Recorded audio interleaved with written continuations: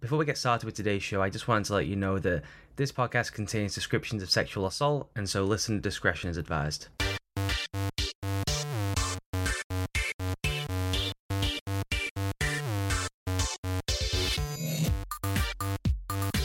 All right, now I'm delighted to welcome in, joining me, Samantha Bunten, the senior NFL analyst from NBC Sports. Samantha, thank you for joining me. Thanks so much for having me, Ollie. I wish we could have done this in more fun times than what we're going to have to wade through today. I guess I should just start with your general big picture thoughts on the Watson news that was both sickening and obviously predictable as well, given the way the league has legislated these things over the past 20 years, if not longer. 6 games, no fine. What were your kind of general thoughts when you saw the news?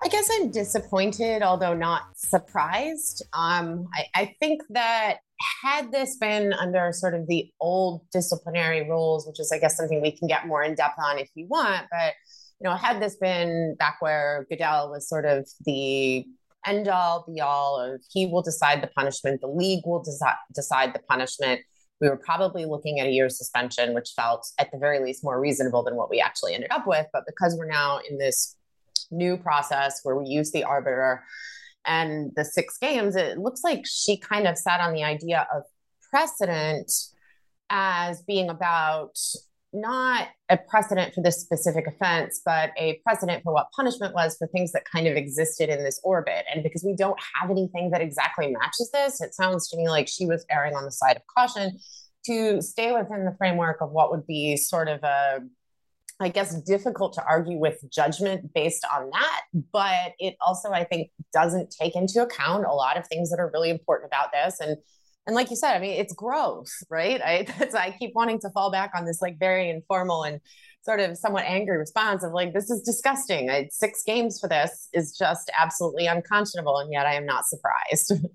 And as you said, we can get through some of the specifics of the report, but just for the listeners at home to be aware, and I'm sure by now they've heard more about the disciplinary officer than they ever thought they would hear in their lives. This is a collectively bargained thing that the NFLPA and the NFL put forward together to try and take away that judge-jury thing away from Roger Goodell, even though when you go through the fine print, he still has as much power as he would actually want to have if he wants to appeal this to himself, who would then hear the appeal, or one of his designees.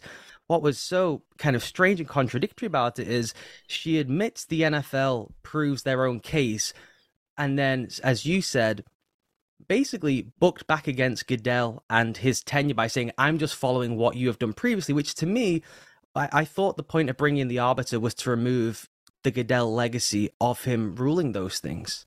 Well, right. It sort of creates this idea that the precedent, that any involvement of the word precedent, which has been horrifically misused in so many instances regarding this. And I think a lot of things that are like this, but it sort of kicks it back to the whole, well, I have to respect the commissioner's office. This is really all about the shield again. So I'm going to use precedent that is bound by, and she uses that term a lot too. So she's sort of indicating that she is still bound in some way by previous decisions that were made by the commissioner. And because we have this situation where essentially the NFL can appeal this if they think that it's not enough. And there's a lot of reasons it's not necessarily in their best interest to do so, because we've just established this new system and you are undermining your own system. Then if you appeal it, and also you will probably end up in federal court, kind of like what happened with Steve Elliott when he received the 6-game suspension, which was for one victim, by the way, or one accuser, I guess I have to say in a technical sense, not 24 of them. So that's a whole other thing. But really, the fact that Goodell could, he doesn't even have to, appealing it isn't even really his last course of action. He can just step in and say, I'm overriding this. Or, he could designate somebody like Troy Vincent, for example, and say, my designee is going to override this. And yes, they will absolutely end up in court and it will be a terrible look for everyone. But ultimately, the power still resides with the commissioner. So it's sort of strange that it almost feels like this was then put in place on the NFL's end to kind of be an echo chamber based on the ruling that we got out of Judge Robinson. And the thing that's so bewildering about the specifics of the judgment, though I can kind of see some logic in her going for the precedent, though, like you said, she even says herself it's unprecedented, so her own logic in there is peculiar, and she was a copyright lawyer before. I don't know how they got to this being the disciplinary officer for this specific case. I know both sides agreed to it, but it was an unusual person to hand this case to in the first place. She basically says throughout the report, he did it, the acts were egregious. One thing that I don't think has gone commented on enough during this, which I've tried to hammer home on this show, is the escalatory nature of his behavior. And she details that in there and basically says he did it, but, and to the point of saying, for the love of God, do not allow him near non-club sanctioned masseuses for his entire career. That was not like a season-long thing. That's it now. He can never go to a non-club sanctioned therapist for any kind of treatment for the remainder of his career.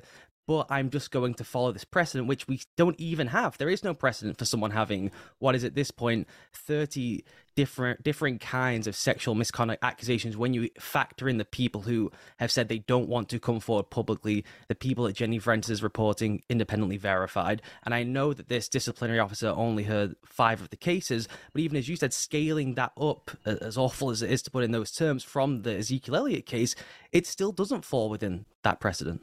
Well, right. And I think that, and this is part of the problem and why we're all scratching our heads over the fact that this is a copyright attorney and not a family law or a criminal attorney or somebody with a background in something that might be relevant to this, is that the way that she is explaining the concept of precedent for his particular offense, it's like you said, she acknowledges that this was literally unprecedented. She actually used the word in terms of what he had done and the scope of what he had done. She acknowledges that he was escalating, that he was a danger to others, that he is damaging to the reputation of the league, to himself, to his team. You know, she agreed with everything they said.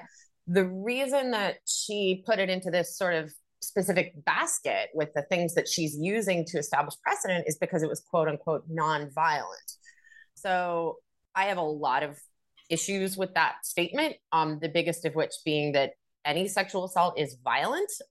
You know, there was, if we want to, I believe the exact phrase used here was that he was touching women against their will. And I think this is sort of one of those things that if you have not been a victim of this, it is very hard to understand. And I tried to talk to a lot of people off the record who have been in this situation, who have had something like this happen to them.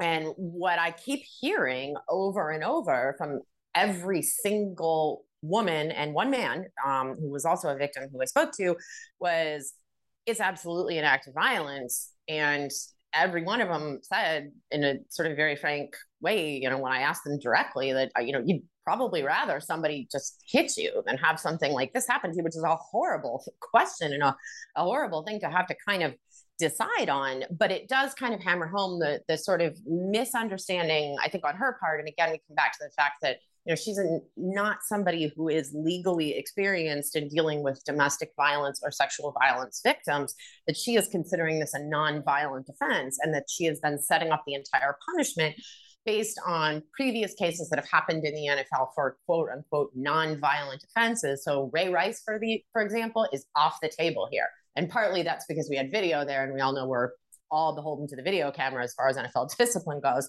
But that was also because that technically meets the NFL's, and again, this is the NFL's definition. It's not the court's definition.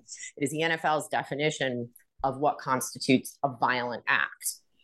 And that's something that has broader ramifications beyond the NFL. You know, yes. That phrase was everywhere yesterday. And I'm sure you saw the coverage on a number of league rights partners covering this yesterday, that sports journalists are not equipped to handle this. It's right. They're not good at this. And I don't know why they don't just throw it to people who are equipped for this and put them on TV for 6 hours to talk it through. That phrase, that word, and the implication that somehow he was exonerated when she found him guilty of everything and he was punished. Well, the punishment was obviously not fitting for the crimes, but he was punished and found guilty, and she agreed with everything the NFL laid out before her. And yet that phrase, stings is an understatement. Oh, absolutely. Yes. And we're seeing it sort of, and I kind of want to stress the point that you're making about sort of who is covering this. And obviously as NFL reporters and, you know, anybody who is sort of plugged into sports media and especially the off-field stuff, of course, we're all going to talk about this, but it's sort of bothersome to me that We are not bringing in experts on stuff like this that is somebody who can speak on this in a non-football specific context to kind of take out some of the sort of misunderstandings that happen here. And also the side effect of a lot of people in the NFL who are just basically doing their job, who have to cover this and lay it out as it has happened, regardless of how they feel about it. It would give an opportunity, I think, for a little bit different perspective to help people understand it. I mean, we had, like, I saw a lot of reporting yesterday where people were using the word solicitation for what he did in an effort to compare it to what happened with Robert Kraft. And this is like incredibly inaccurate. No matter what you think about what Robert Kraft got himself into trouble for doing, there's a big difference between a consensual payment for services, whether it's legal or sexual or not, and somebody who was basically assaulting women against their will. But that was coming up a lot and being used as a sort of, well, this is an example of how players are targeted far more heavily than owners, which is something that in general I agree with. But it takes a whole element out of it through some kind of, I think, sometimes willful misunderstanding. And if you were to bring in people who are sort of more educated on this topic and speak on it, and quite frankly, who really don't care about the NFL or football or Deshaun Watson in any sort of entertainment context, would be able to come in and hopefully speak on this a little bit more coherently in terms of that sort of thing. And I don't know that it changes the minds of anybody who's just like a diehard Browns fan who doesn't care and just wants to win a Super Bowl and is willing to swallow just about anything in order to get there. But for the people who are just kind of misunderstanding the situation in terms of whether or not the punishment was fair, I think something like that might go a long way. I don't know how you can get across people anything more than the specific sentences in the report that says the sexualized contact was unwanted. It's right, exactly. And they use the word assault in there. You know, even at my job, the Guardian, writing as a sport and culture writer with the greatest media lawyers in the land, you know, we were using sexual misconduct for the entire time because you don't want to go into the phrase of assault. They say assault in there, black and white, and that is what they believe has happened. And what was the most, not the most, all of this is obviously horrifying. The non-violent part was the most egregious issue, I thought, in the report itself. But this kind of lack of understanding when you pair the non-violence with what she wrote specifically in her report about what the women have told her and what she believes has happened after the fact, right? That's the thing, is any kind of sexualized encounter that does not have consent is violence. It is as simple as that.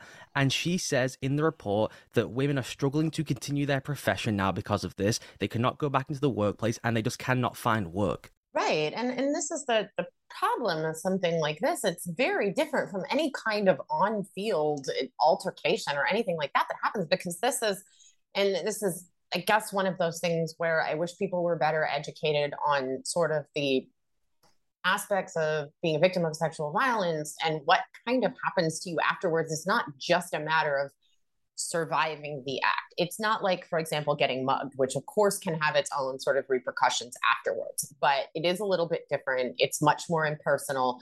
And I think that the way that sort of this process is, and I'm obviously not a therapist, but my mother is a licensed psychotherapist. So a little bit about this kind of stuff, about the way that kind of like what happens to your brain when something like this happens to you, and the way that you will process going forward. And it can take people a really long time to even get to a point where they are kind of able to just function as like a human person going through life. And certainly to be able to do the job at which you were assaulted by someone previously is going to become difficult, if not impossible, without a lot of work on your part.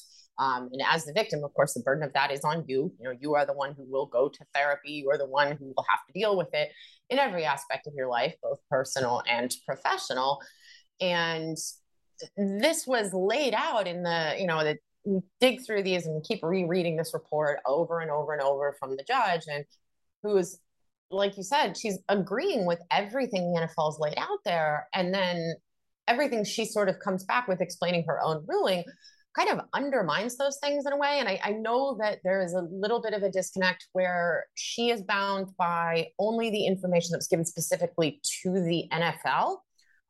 She can't take into consideration in her ruling things that have happened outside of that. And she implied that she felt that the NFL was responding to public outcry, in the sense that they wanted this much harsher suspension than the one she ultimately levied.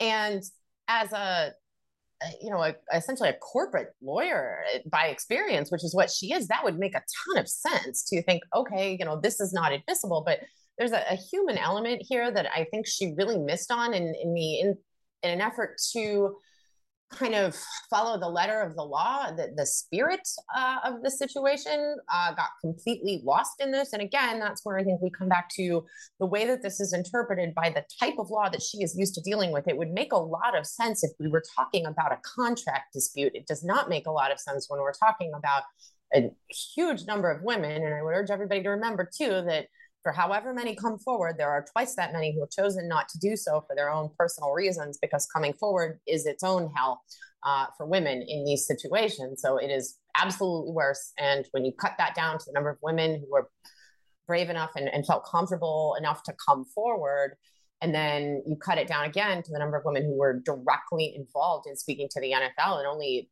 4 women, I believe, were included sort of in the process that happened here, then if she is making a judgment based only on those 4 people, then you are, I think, leaving a lot out of this that actually really, really does matter to court of public opinion or not. This is an entertainment product, and the end user is that court of public opinion. And it's something she needed to take into consideration. And it kind of gets back into this weird swamp of how they set up this system between themselves, because she's basically taking a bat to the construct of how Goodell did things before, yet while agreeing with them with all the evidence they brought forward. So in one part of your brain, you want to say these reports that they only spoke to 12 women, that a lot of the women were off-put by the investigators. That is its own bucket of wrongness. But then she did agree with the findings as maybe not as wide-ranging as that initial investigation from the league should have been. You would have wanted them to speak to every single person possible, obviously. But she did find all that stuff accurate. That's why it's so difficult to comprehend that she, as you mentioned, almost lacked that human touch at the end of it. And I get she's supposed to be independent, an independent arbiter, but you cannot tell me that you cannot be influenced by the fact that as you're doing the report, whether the league has spoken to people or not, the New York Times is reporting that there's 60 people here that he's visited. The Texans are settling with people who have never even been in the public domain. They have not spoken to Ventus. They've not filed a civil suit anywhere, but the Texans were settling with those people. Right. And there were also, part of the reason why this kind of eventually drove forward and what ultimately sort of led him to settle, or at least what we believe may have partially led him to settle, was that when Jenny Ventus started interviewing people who had not filed a lawsuit, so they had nothing to gain financially from this. And it's horrifying that we even say, oh, well, now we're going to question her credibility because she's looking for compensation, but that's the way it works. But it did kind of convince a lot of people that, we have more people coming forward on this and speaking to Jenny, who does a wonderful job and who really, really, I think, kind of broke this one open by putting that out there. That's another piece of this. And then we'll come back to the idea that the arbiter essentially said, your system is broken to the NFL. Like, this is a mess, which I think we would all agree with that, right? The NFL's disciplinary process and the way that they mete out punishments has been like ridiculous and inconsistent for pretty much certainly as long as I have been in this business, and probably a lot longer than that. But she says that, and then she ultimately defaults to, well, but I'm going to use what you used to do in the system that I just said was terrible as precedent. And again, you mentioned also that they're sort of bound by who they're able to interview. And as somebody who actually did once early on in my career end up interviewed by NFL investigators, and I was neither the subject of their inquiry nor a victim. I was more like a witness in this situation. It has something to do with a place where I used to work that had gotten into a situation with the NFL, but it was really intimidating and scary. And I was neither an accuser nor an accusee in this situation. And they were not pleasant to speak to. I'll put it that way. So I cannot even imagine if you are in this situation and you are already scared and terrified for not just your own sort of mental well-being, but also your anonymity. In some cases here, in speaking to these people, like they're not great at handling even a person who is just there to, in my own experience, essentially is being asked about, what was the practice at this place where you were employed regarding NFL video. It's the best I can do. Sorry, guys, I'm not allowed to say much about it. But, if I'm sitting there and thinking, oh, I'm terrified of these people and there's not even anything they can do to me, I'm not involved in this. I cannot even imagine what it would be like if you were in a situation like what these women are in, dealing with these people. Like, they're not there to make it easy for you, put it that way.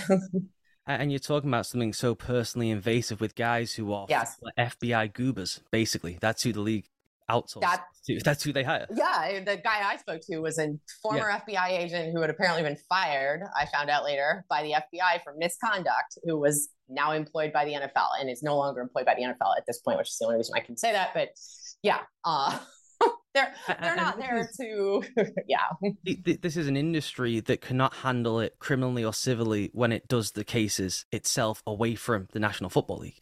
I mean, the country cannot handle domestic violence, any kind of sexual abuse anyway. And then to filter it through the people who are retired from that profession and not specialists in that, it's how they've got to that structure is mind-boggling.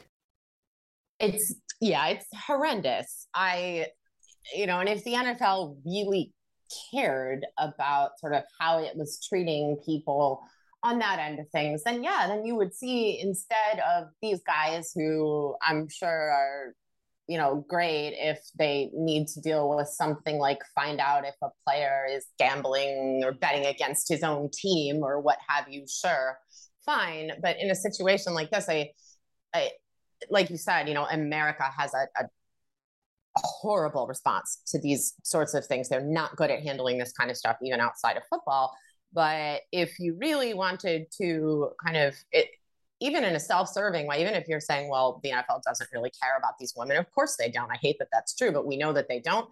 But even in a self-serving context, if the NFL wanted a harsher punishment, then helping these women feel comfortable talking to them would have gone a long way towards that.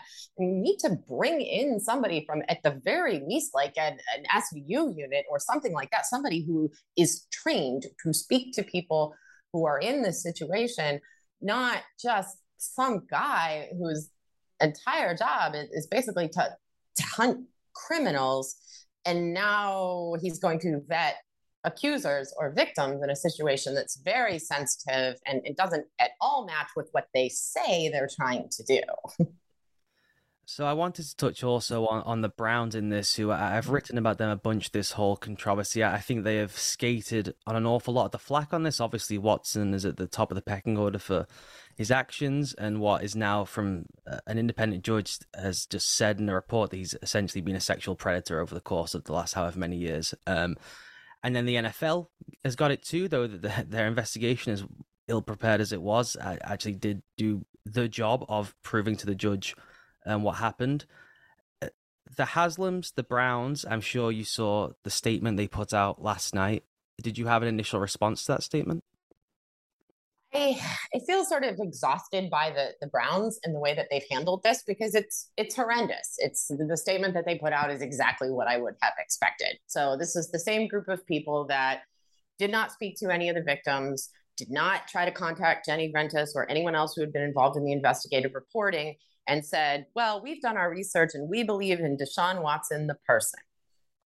And that was it. And there has been absolutely no admission of guilt on his part. And as you've pointed out, yes, he is the problem. He is the person who is predatory. He's the criminal in this situation. But the Browns are incredibly culpable for what they've done here. And they are sort of echoing the remorselessness that he has put out there. And the Browns and Deshaun Watson were all making statements to the effect of, well, he's going to fight this and he's innocent. And, the Browns they were very careful to never actually use the words innocent.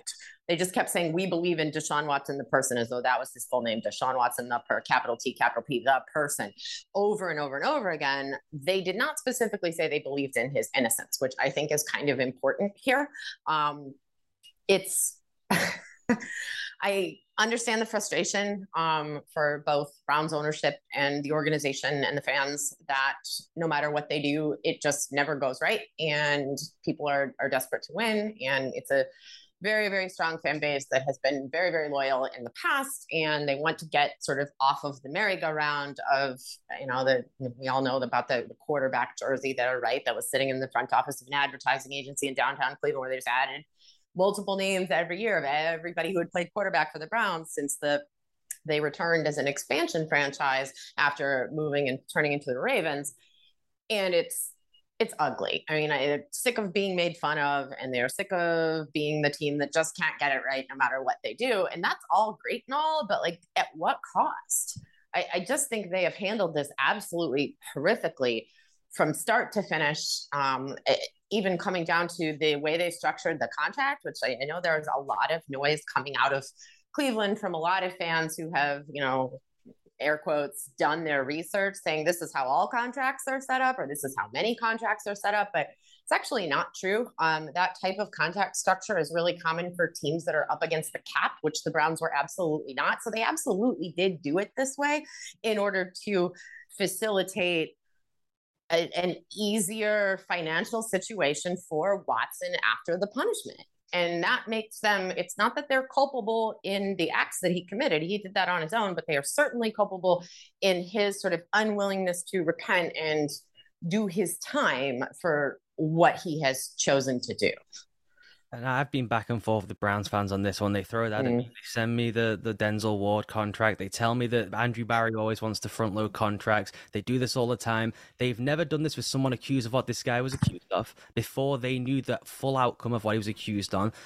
And I will never not believe they handed him that level of signing bonus as a war chest to go settle everything before the season. That's what that was. And then you have Rusty Harden coming out saying, well, now everyone knows how much money he has. It makes it more difficult.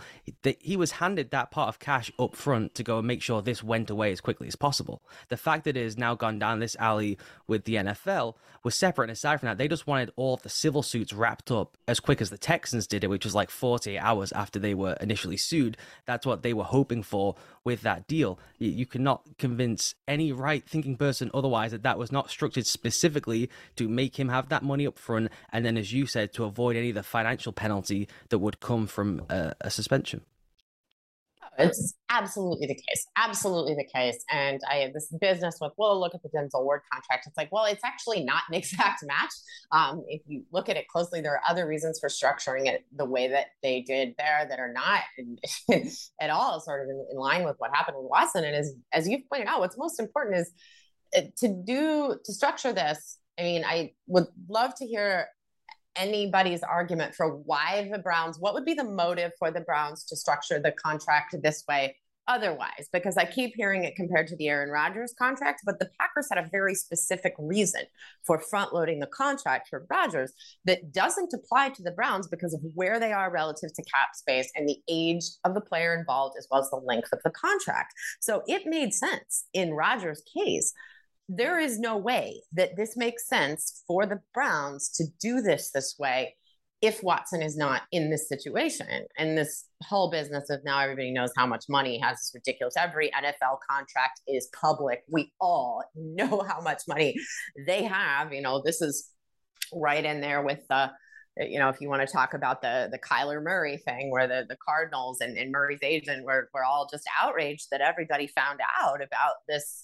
Oh, yes, 4 hours of independent study a week in order to prove he's serious about studying the playbook and whatnot. And his agent was, oh my goodness, that should never have gotten out. Well, it was in the contract language. And it's actually not that hard to get the details of this stuff. So everyone knowing how much money he has was going to happen no matter what. The fact that people are taking an interest in how much money he has is a direct result of his own actions.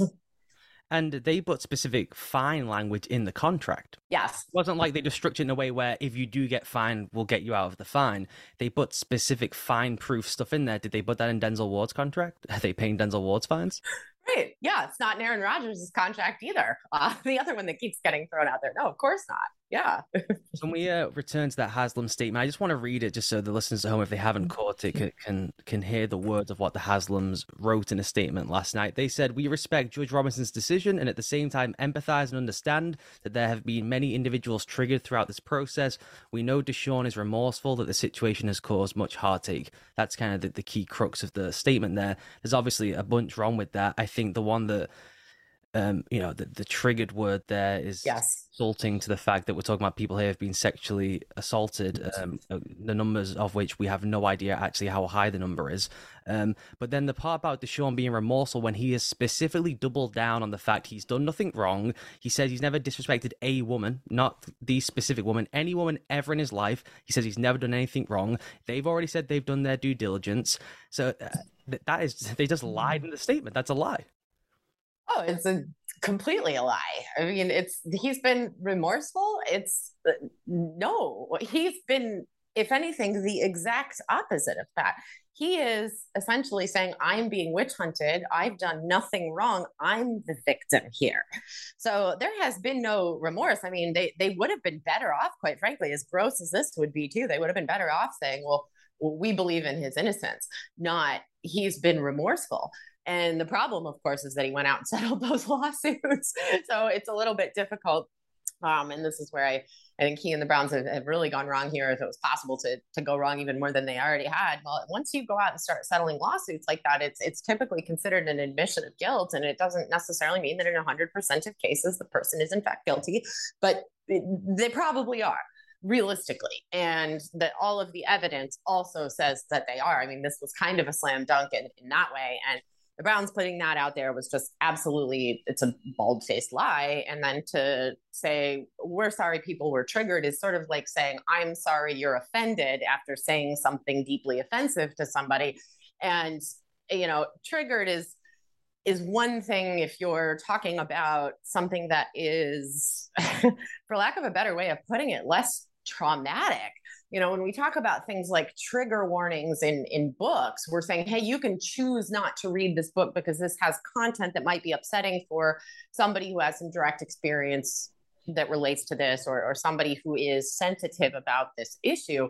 But this isn't something that everybody can just ignore. This is not, you can't opt out of the Browns if you are a reporter who covers the Browns and you are female. I mean, you can't really even opt out if you're an NFL fan, right? Unless you're just saying, well, I'm not going to watch football anymore. And if that is the intent, which it absolutely is not for either the Browns or the league, then, and this has been a problem with the Browns since long before Deshaun Watson, but I have a PR team there has let a lot of stuff come through. And this is certainly the most serious of it. But a couple of years ago, they had a pretty bad incident that was luckily nothing like this, but essentially was sort of an attack on their fan base, saying like, well, you don't know what you're talking about. We do. You're all idiots. And we know you're going to keep buying tickets, so we don't care what you think, was the gist of it. I'm paraphrasing, obviously, but that was the message that came through.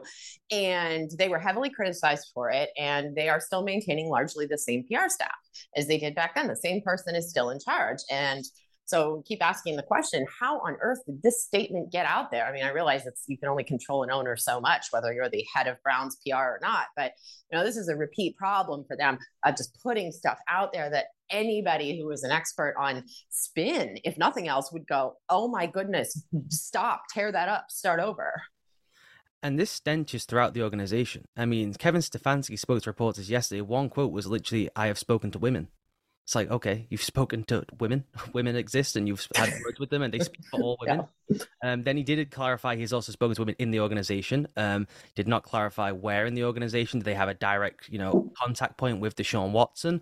And then he said he stood by the judgment, which means he is saying he is the head coach of the football team, stands by a guy who was being found guilty by an independent arbiter of sexually assaulting 5 women. They are acting as though he was exonerated.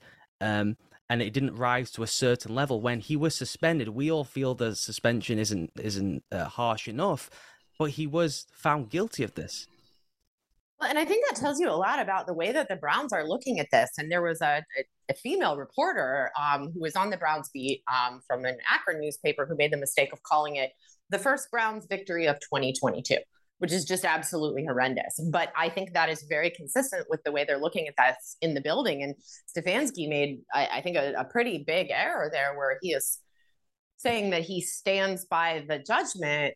But in his view, and this, I think, expands the viewpoint of the Browns in general, that they're considering this a win, that, yeah, we stand by it, because they don't really care that it's an admission of guilt. What they care about is that they got off pretty easy. Deshaun got off pretty easy considering what happened. So of course they're going to support the judgment, but it's, Stefanski puts that out there, and you're saying, I don't think you are delivering the message that you think you're delivering. And as for this business of, I've talked to women in the building, well, how many of those women had cause to be concerned that their job was no longer safe if they spoke out against this?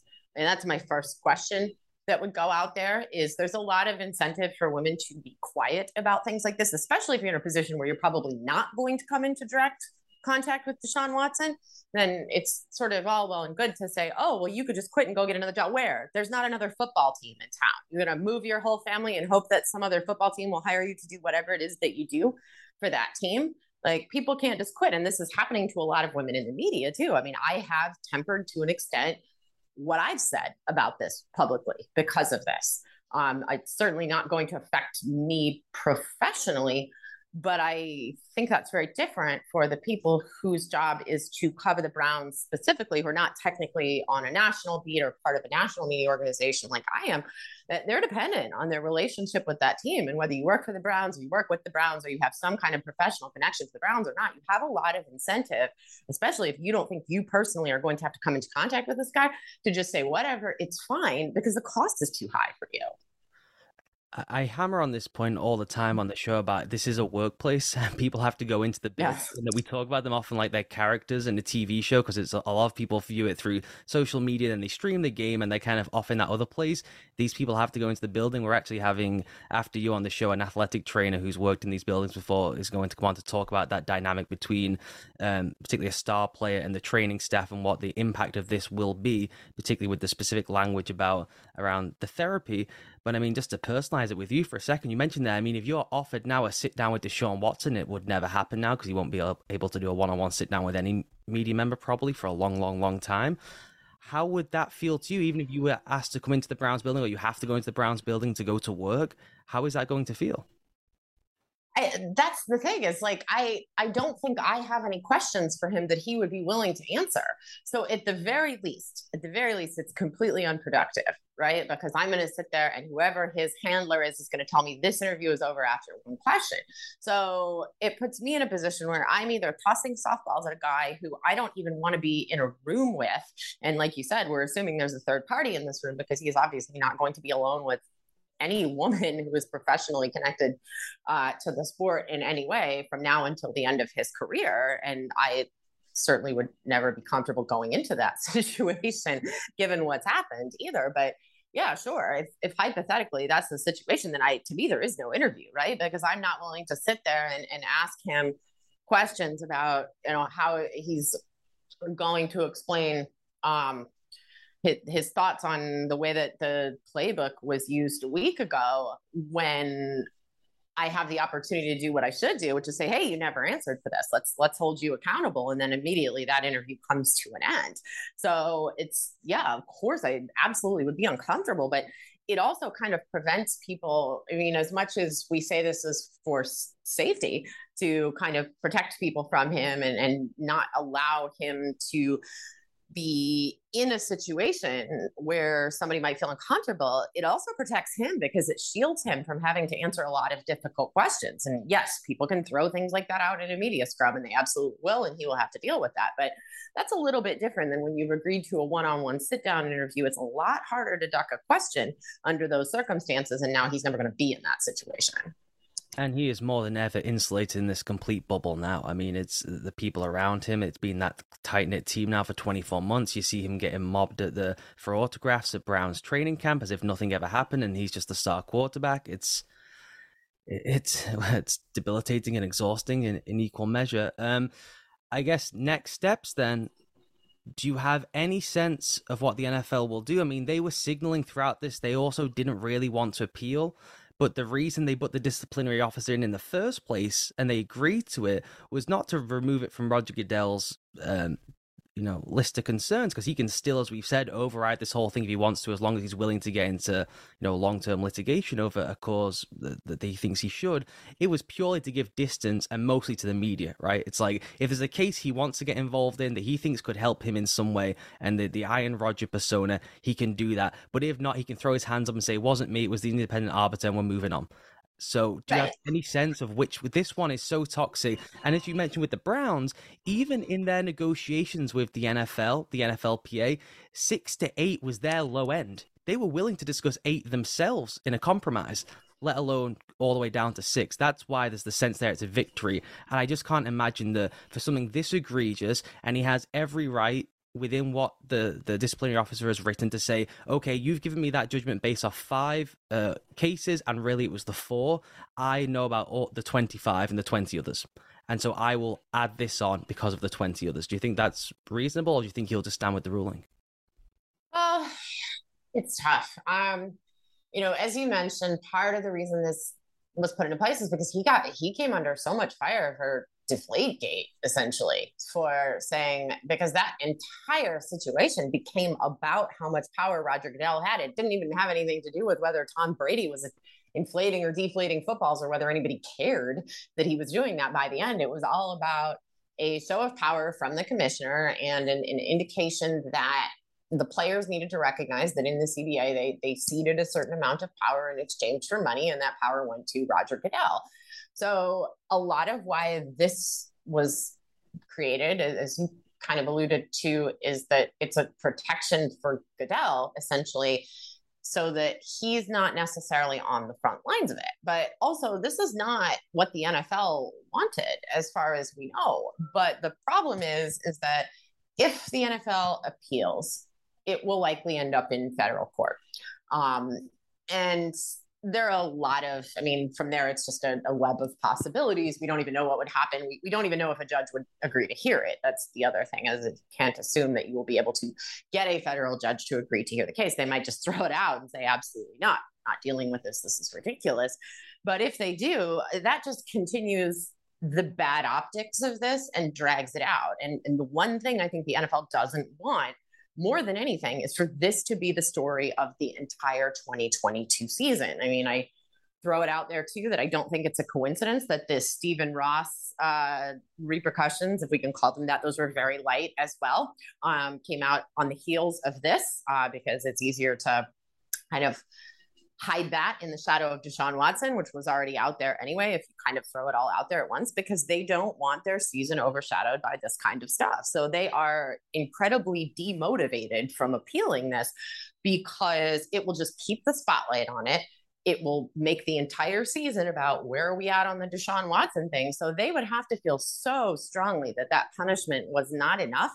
And realistically speaking, the NFL doesn't really care about that. They only care about how it looks. They're not concerned about the victims. They're not really even concerned about the fans, because as we have seen from the reaction from Browns fans, as gross as most fans other places think it is, the hometown fans, for the most part, have not gone anywhere. There are very, very few of us that said, you know what, I'm not rooting for this team anymore. So they just want this to go away. So that goes a long way towards putting the NFL in a position where it really doesn't serve their greater interests to go in and appeal this, whether they agree with it or not. And from Goodell's point of view, from the PR standpoint, which I hate that we have to discuss that, but that's how they're thinking of it in the building. For him, he can just throw his hands up and say, I tried. Right. It's going to get mired in an illegal quagmire. Like you say, if he gets a stay, that means he's playing week 1. I don't want him on the field week 1. And, we did our job. We recommended it. And that's why this process is in place. You mentioned before, we didn't need any more evidence, but we have just a further confirmation that the NFL does not care about women. Where does the NFL not caring about women, where will that rank on Roger Goodell's epitaph once he's finally done in probably 6 years? Or will we all just move on to Lombardis and touchdowns and the meat shield of the players playing? Well, as much as I wish it were different, I think that in hindsight, unless things change a lot, or unless something happens that kind of forces him out that relates to this, which feels supremely unlikely, Because I mean, look what happened with Ray Rice. If we go back to that, he meets out a 2-game suspension. People are furious. Then all of a sudden, the NFL, which by the way always had access to that video, they just chose not to acquire it from the casino that had it. And there was a lot of public outcry. So they went and got the video. And then they said, well, now that we have video, we can do this. And then we get the heavy suspension. But the real reason that happened is because Goodell was essentially in danger of losing his job over that. I mean, more so certainly than Deflategate, and absolutely more so than this. So he is protecting himself and putting himself in a position where, as you said, he can kind of throw his hands up and say, I tried. Now, how this is going to look later is a little bit difficult. I will be honest, and this is not something I hate that I have to say this, but 5 years ago, I would have been a lot more likely to tell you that I thought that history would not look fondly upon him for the way that sort of he steered the sport in terms of the way that it treated women and treated its female fans and so forth. But the way that the things are going in America right now is sort of horrifying in a general sense in that regard. And now I'm not so sure that that's how that will go. There will always be people who will be outraged about this and who will look at Roger Goodell through a very negative lens. But culturally speaking, we're in a really different place now than we were even when the Ray Rice incident occurred. And it's not really headed in the right direction for people to be cognizant of and upset by the way that the NFL has, well, essentially said, that's nice. Here's a pink jersey. Okay, we will end on that sad yet realistic note. Samantha Bunten, thank you so much for doing this. Thank you so much for having me, Ollie.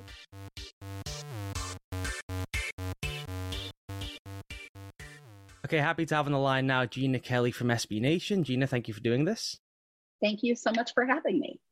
So I want to start with your kind of big picture thoughts. I know you've been covering this Watson story through its entirety.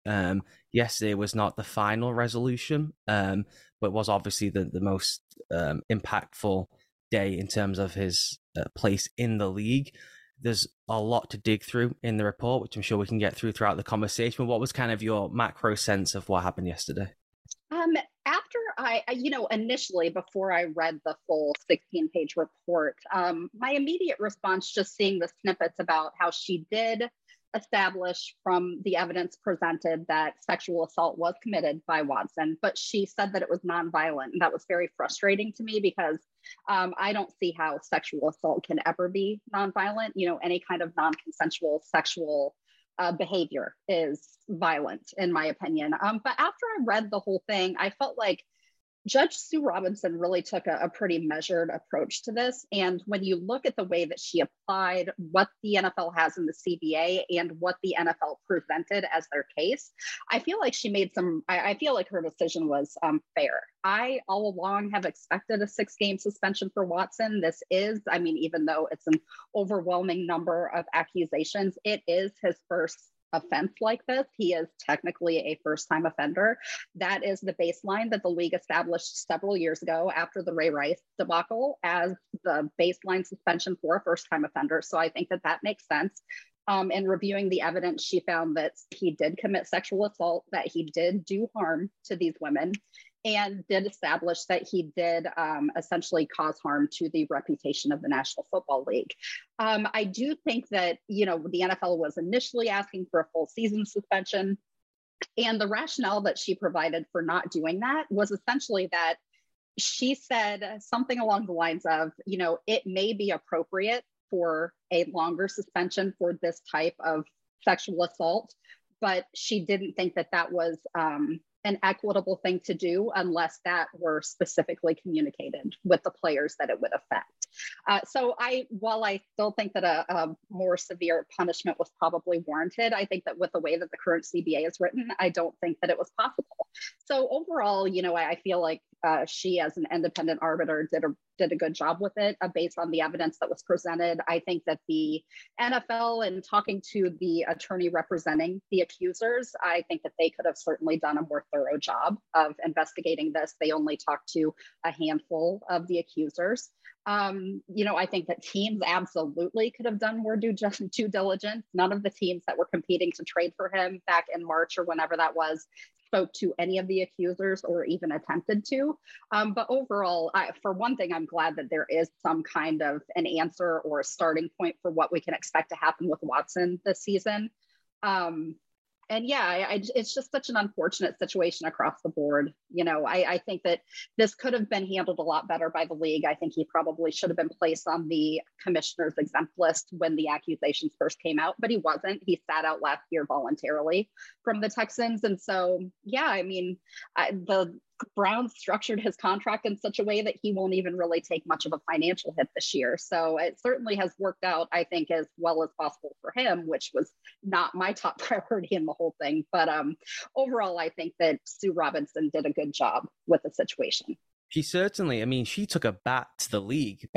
She has basically outlined that Deshaun Watson, in her mind, through what she investigated, is a serial sexual assaulter by the league standard. And we've had, as media entities, tons of discussions of how do you characterize this, what's sexual misconduct versus sexual assault, and you want to be really careful with those specific designations. Yes. She said that, she accepted it, and yet she's fallen back on a precedent that we've never actually had someone have that number of cases. No, absolutely not. And I do think that they probably could have justified taking stronger action against him simply because of the large number of accusers. And I'm just going to level with you. I think that if this had been a player who's not a starting quarterback in the National Football League, if this had been, somebody's third string wide receiver, they would be indefinitely suspended.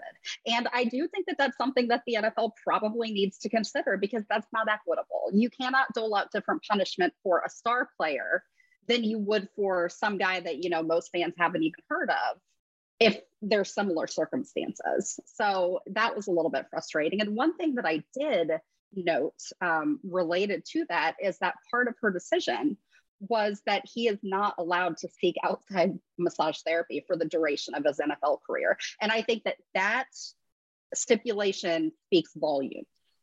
It's the real incongruous part of the report is she basically says he did it. I know he did it. You didn't tell him he can't do it in the CBA, which is a mind-bending thing just as a human. You're like, he had to be told that he couldn't commit sexual assault. What she's saying is the punishment is not written down in the CBA, in the personal conduct policy, and she specifically goes at them for saying, you make this stuff up on the fly as you go, depending on, as you said, how it's always how famous is the accused more so than what is the accusation. You just want the shrapnel and the blowback of these things coming to your league, which is a fair and valid point until you get to 30 accusers, and who knows how many have not come forward in some form of fashion. There's been independently verified people who have not actually gone public because of the fear of repercussions for themselves. So all of her kind of logic makes sense, and I'm happy that she's saying to the league, come up with a true policy, get down with experts, take this off your hands, hand it off to an independent body, whatever it is, and figure out a real plan for how to address this issue. And she's saying, don't use this as one single scapegoat to try and catch the media cycle on essentially the back of Me Too. But then you contrast that with 30 accusations. And it feels like the wrong time to be doing it's almost like the one time I'm like, can we go back to Roger Goodell when he was judge and jury for this one? Yeah. And that's the thing, obviously with what leaked out from the NFL about the fact that the league wanted a full season suspension.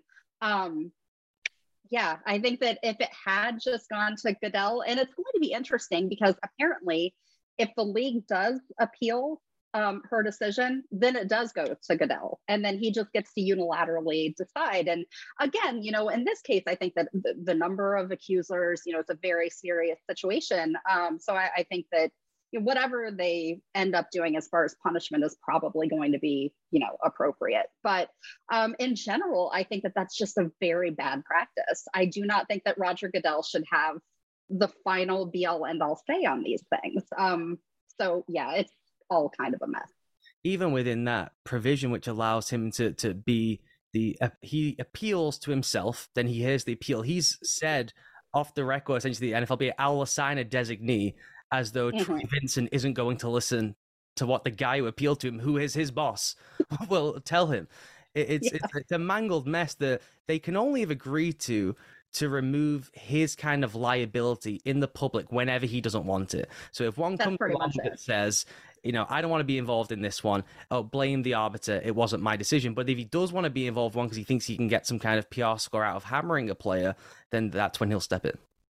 Yeah. And, one thing, and this is, I think, interesting in light of the news about the Dolphins that came out today related to the lawsuit filed by Brian Flores. I feel like the Dolphins owner is getting essentially a slap on the wrist for, trying to throw games, essentially. And one of the strategies of the NFLPA and Watson's process here with Judge Sue Robinson, their basically focal point was, why are you going to issue that severe of a suspension for a player when you are not holding owners to this standard? Owners are getting, and I mean, there's not a comparable situation with owners, but we have seen, like there was the whole massage situation with Robert Kraft, various things here and there. And I don't think the owners are being held to the same standard as players. And I think that is kind of a mess. The owners will flee to the high seas on a yacht to avoid subpoenas, which backup tackle cannot do. They can hit the Bermuda. On Watson, we're now left in a situation where his camp, the Browns included, are taking this as some kind of victory lap, even though he is still suspended, and the findings of the report say that he is a sexual assaulter by the league standards. That is a very uncomfortable situation, down to Kevin Stefanski saying publicly he accepts the findings of the report, which means he's accepting that they're not fighting back and saying, no, that's wrong, we still believe he's innocent. They're saying, yeah, we accept the findings that our starting quarterback now has sexually assaulted 5 women that were brought forward. The league, as you mentioned earlier, only put forward 12. They said now, Tony Busby said they actually only spoke to 10. They didn't really speak to 12. There's many other accusers out there, and yet they're accepting 6 as some kind of victory lap. And, one of the things that jumped out at me yesterday, the Haslams issued a statement. And in that statement, they mentioned that, Deshaun has remorse for that he has shown remorse for what he did. Well, Sue Robinson explicitly says in the report, he's shown no remorse. And so again, like, what are you doing? People have seen that he has no remorse. Like, he's been very, very vocal about that. He does not think that he did anything wrong. And if he is aware that he did anything wrong, he really doesn't seem to care. And what we're left with is a guy now who's had more rewards than consequences for what he did. I think people forget the Browns were, he said no to the Browns on a Friday night. They came back with the grossest contract in the history of the league in terms of the structure specifically designed to, 1, be a war chest to settle civil suits, and 2, to inoculate him from any kind of fine. And then just the fully guaranteed portion that is the highest ever done. Even Kyler Murray, the guys coming after Lamar Jackson, they can't even touch the figures of guaranteed money this guy got. So he basically sat out a season, a shadow ban, got paid for that one. And then is now getting 6 games to rest up, make a playoff run, and get paid the biggest contract in the history of pro football. Yeah, none of that feels like consequences to me. And obviously I cover the Falcons. I was very upset when the Falcons attempted to trade for him, but I do just want to harken back to that whole situation, because he made the Falcons think that he was going to Atlanta, and they made complete fools out of themselves. And that was all driven by the owner, Arthur Blank. He wanted a local guy. He thought that would get backsides and seats in Mercedes-Benz Stadium. I disagree. I think you put a better product on the field and that will happen. But I just didn't think that Deshaun, in terms of the cap space they had available and anything else, the talent that they would have had to build around him at that point, none of it made sense for the Falcons. But they were willing to debase themselves for a man facing that many credible allegations of sexual misconduct. It just absolutely blows my mind. The thing that I think was all of that was tasteless, to use the kindest word, was that he made them go to him. He pitched up in an office block and he said, you come and bring it. They all brought presentations and they brought pizza and, they rolled out the red carpet for him. Atlanta folks did. That was the way that it was described. And I was just so angry that entire time. And all of them, they should all face questions for this, by the way. The Browns are getting it good, which they absolutely should. They still have refused to answer any questions. They say they do their due diligence. Where is that report? Why is that not involved in the NFL's investigation? I have no idea. All of those teams who went to that meeting We're happy to fly there. There was loads who asked, by the way, who were not invited to the meeting. They should all be placed on the record about this too, about what they knew when they went into that meeting. Absolutely. One thing about the Browns that stood out to me, their due diligence included speaking to women in Deshaun Watson's attorney's office, speaking to their own wives and daughters, who they claim were all fine with this. And they claim that they didn't want to speak to any of the accusers for fear of being accused of witness tampering. Now, witness tampering, and I mean, I don't know what it's like over there, but in the US, you would specifically have to try to intimidate or coerce somebody to not testify or not pursue their case. Why would you be worried about witness tampering if you just want to talk to these people to ascertain the facts of the situation? That does not make any sense to me. No, and it could even be as simple as taking down prepared statements. Obviously, you'd have a third party in the room. It is a nonsense to try and justify their own behavior. Down to Kevin Stefanski yesterday had a Michael Scott of all Michael Scotts. He said, "I have spoke to women." It's like just women who exist on planet Earth. He has spoken to them. They exist. You know, apparently they have rights in his mind, and he spoke to them. Wow. I don't know. You know, I've said this before in another interview. The NFL media ecosystem is not in any way equipped to handle this. And we as a collective have shown our faces on this one. We've not listened enough. We've not got the right experts in to either educate us as a collective to then discuss it, or just as portion out time to say, you go on air and we'll just keep replaying it when we need to throughout the day.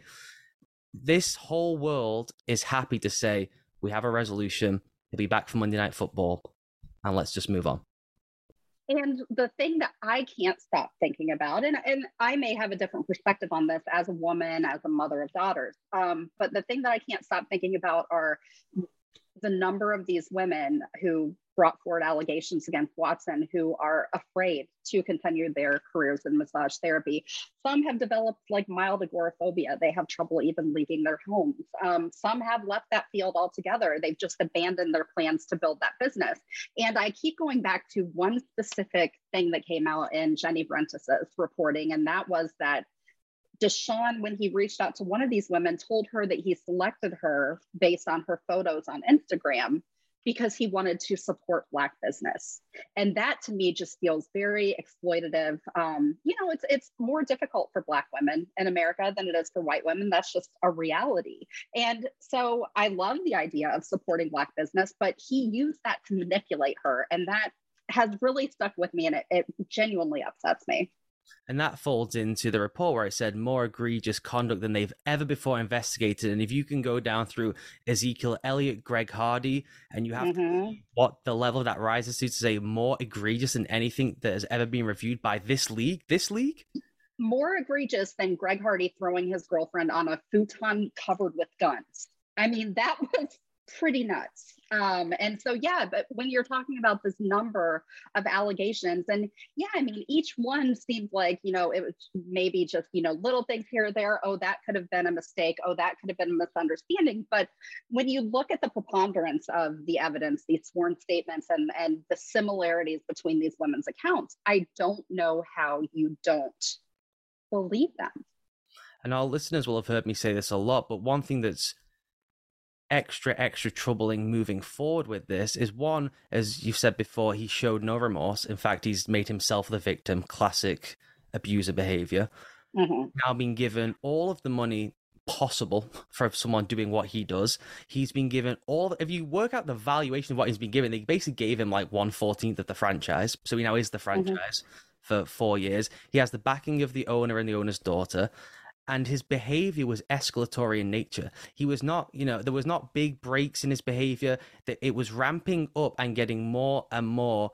I don't even know how you would properly phrase it. The lawyers would probably send me a text, but it was escalating in nature as this went along. And he has not said at any point, acknowledged he's got an issue, even the bare minimum of a fake statement.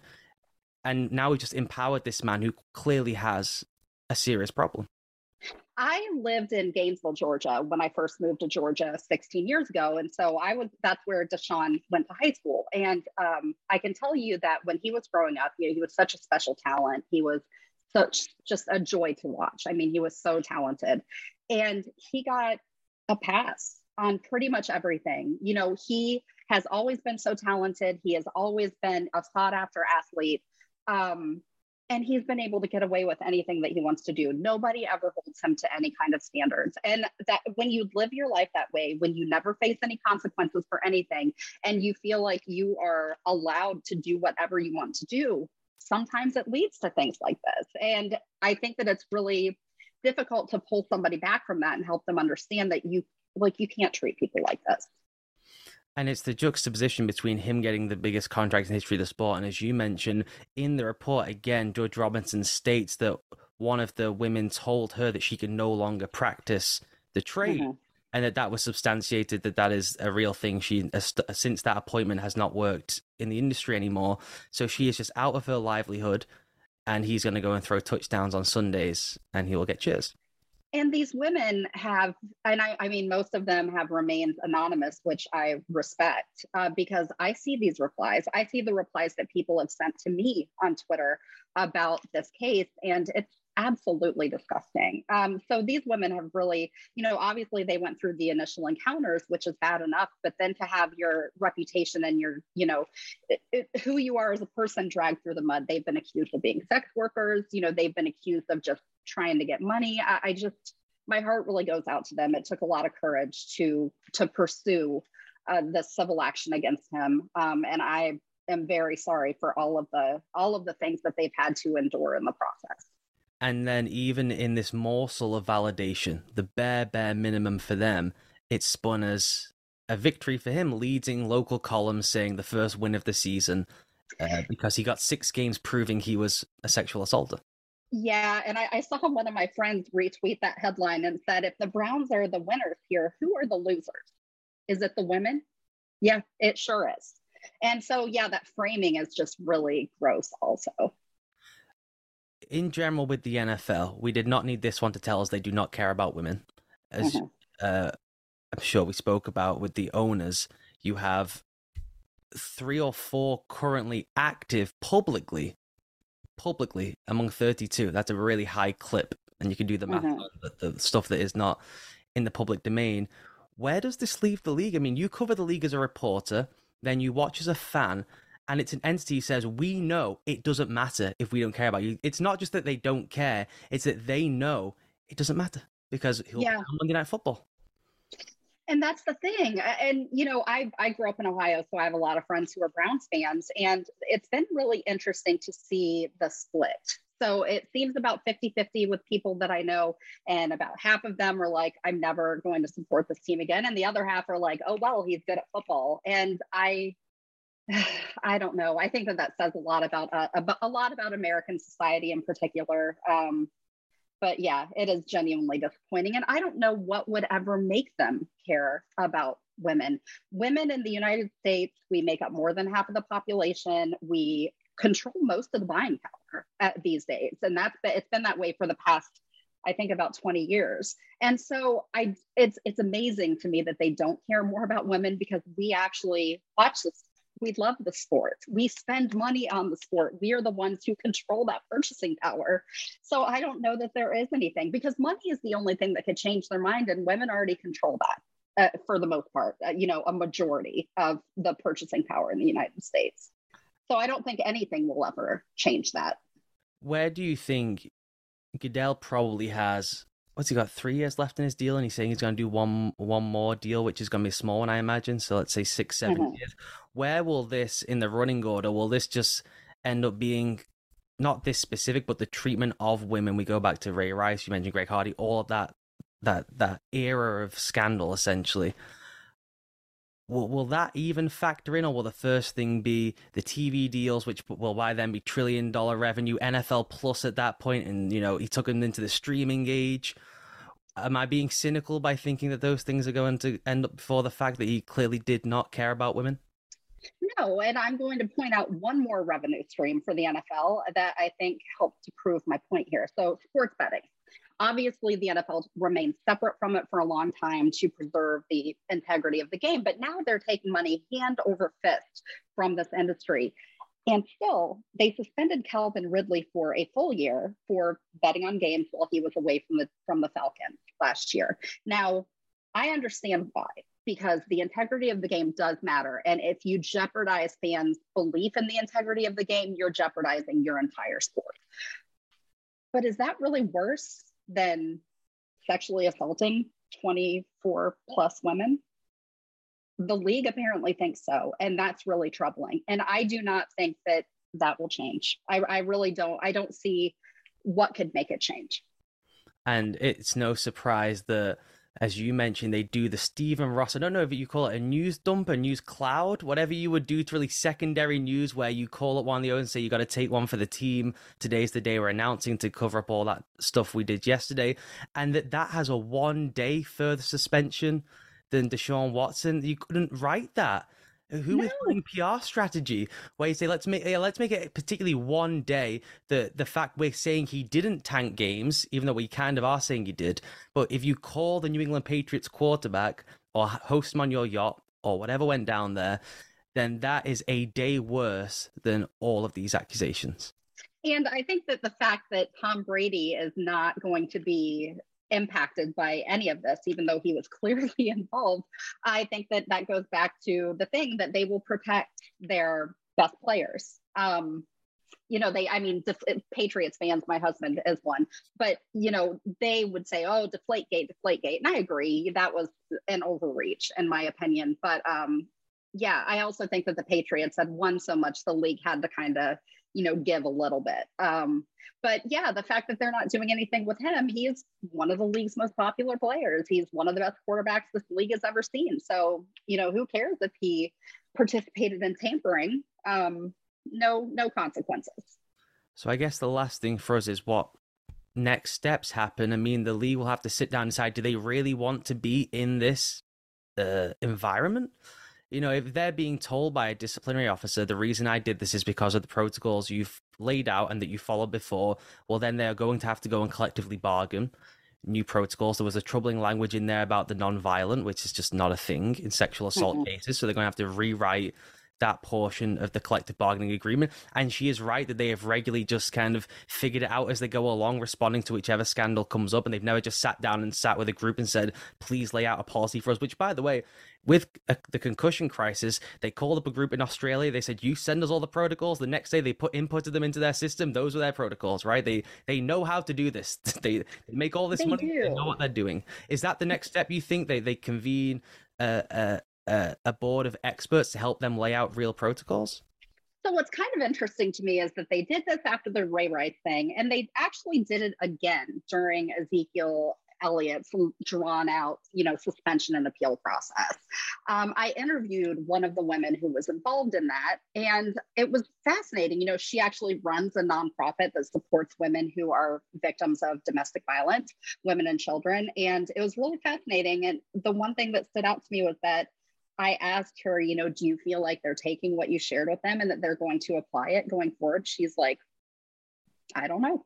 They didn't. And they've continued to just be really inconsistent with these types of suspensions, with discipline around any kind of sexual violence, domestic violence, anything like that. And so, I think that they like to just kind of respond to things in the moment because it keeps them off the hook for having a policy, and it gives them flexibility to treat players of different status differently in the disciplinary process. And I think that that's fundamentally wrong, but I think that it is very quietly a priority for the National Football League. Okay, then we'll wrap that up there. I apologize we had to do the podcast under these circumstances, but I thank you for coming on. We'll have you back on at the start of the season, hopefully, when maybe there'll be something to discuss with the Falcons, because Kyle Pitts is really, really, really good, and we can just do an hour on Kyle Pitts if you prefer. I love that. And I think that they'll improve this year. They should be at least fun to watch. Even when they mess up, they're fun to watch. So I would love to come back. Thank you so much for having me. Thanks for doing this. Thank you. Have a great day. Okay, I'm delighted to be joined on the line now by Rachael Hearn, who is an athletic trainer who's worked at all different levels of football, including at Texas A&M in big-time college football. Rachael, thanks for doing this. Thank you for having me. So I wanted to just get your perspective as an athletic trainer on the Deshaun Watson of it all. It's a perspective that I think is often left out of the discussion when it comes to the NFL in a number of different ways. It is obviously specific now to the Watson situation, given what was in the ruling yesterday. But I want to start just before we get to Deshaun Watson. If you could just outline for the listeners the general role of an athletic trainer. So generally, we're the kind of day-to-day medical professional. So every team will have their team physicians, but the day-to-day personnel will be the athletic trainer. So we're the ones that run on the field during games or practices when they get hurt. But we're also in the athletic training room, kind of doing that rehab, doing that treatment, just to make sure that they're at peak performance. And it's also kind of like a cultural hub when people treat people, athletic trainers, right? Absolutely. Yeah. A lot of the guys like to come hang out, particularly before practice, because it's either that or their locker room. So there always seems to be guys around. So in the Deshaun Watson ruling, one of the standout points was that he can no longer see any sort of therapist, trainer, any sports medical professional outside of someone who is affiliated with the club. So they have to be on staff with the Browns to be able to treat Deshaun Watson. What was your perspective on the ruling in general and on that part specifically? Well, when I heard kind of the ruling, I immediately thought the obvious consequence was Deshaun Watson can't be around women. He is now their franchise quarterback. He will be there for, I think, 5 or 6 years, definitely. And he can't be around women. So that means there can be no women in that building now. That is something that has been around and has been a problem for a long time. There has been consistent barriers, particularly in football. Whether that's we've never played the game, so we couldn't possibly understand what these athletes need. We can't be in the locker room because it would be weird, even though I don't need to be in the locker room to do that job. Just constantly barriers like this. And particularly with the Me Too movement, that kind of added this extra, being cautious about, well, if we have a woman in the building, we're kind of opening ourselves up to issues, whether that's her showing extra interest in the players or a woman accusing them, whether it was a correct or incorrect accusation. It's just always been a risk that teams have been hesitant to take. And so the Browns will now not be taking that risk at all. And this comes after the league has had some progress in the shadows. There's more athletic trainers now, female athletic trainers, than there has been at any time. So what are the implications of this moving forward? It just feels like we're moving backwards. I remember in 2017 when I had been kind of thinking about pursuing the NFL, I think at the time there were maybe 7 female athletic trainers total in the league. Now, in a sports medicine team, there tends to be, we'll say, between 5 to 7. Some have a couple, a few less, some have a few more, but I would say on average it's between 5 and 7. Currently, there's 16 teams that have female athletic trainers now, which is phenomenal. It's a lot more than it's ever been. But only 2 of those teams have more than one athletic trainer, a female athletic trainer. So, we were absolutely proving our worth, proving that we can be there, that we do belong in that space. And I just feel like this is a huge barrier that's just going to continue to justify going back to that old behavior and those old hesitancies. And has the potential to not just finish at Watson, right? If someone else is accused of something similar and there's a similar ruling that comes down for them that they can't work with outside people, or it's a separate ruling that says they cannot work with any women in the facility because they've had a sexual misconduct allegation, it's another thing where it would be easier from the club perspective to just say we don't hire the women rather than having to put up all those different workarounds. It's just always been the easy out. It has always been easier to blame the woman. And that is something that I've experienced personally. It's something that I have watched as a certified athletic trainer with students, in particular female students working under me. It has consistently been when a male has inappropriate behavior, whether that is sexual misconduct or just that he's, messing around at practice and not paying attention. That has always or has consistently been the female in the room's fault. It's just easier to remove that. Distraction is what we're consistently kind of called or believed to be. It's easier to remove that. It's just one less thing for the coaching staff to have to think about. It's easier for the teams to not have to worry about it. And we have fought so hard to remove that barrier for this to just, be a legally binding excuse as to why we can't have women in the athletic training room now. Rachael, thank you for coming on and sharing your perspective. Thank you so much for having me.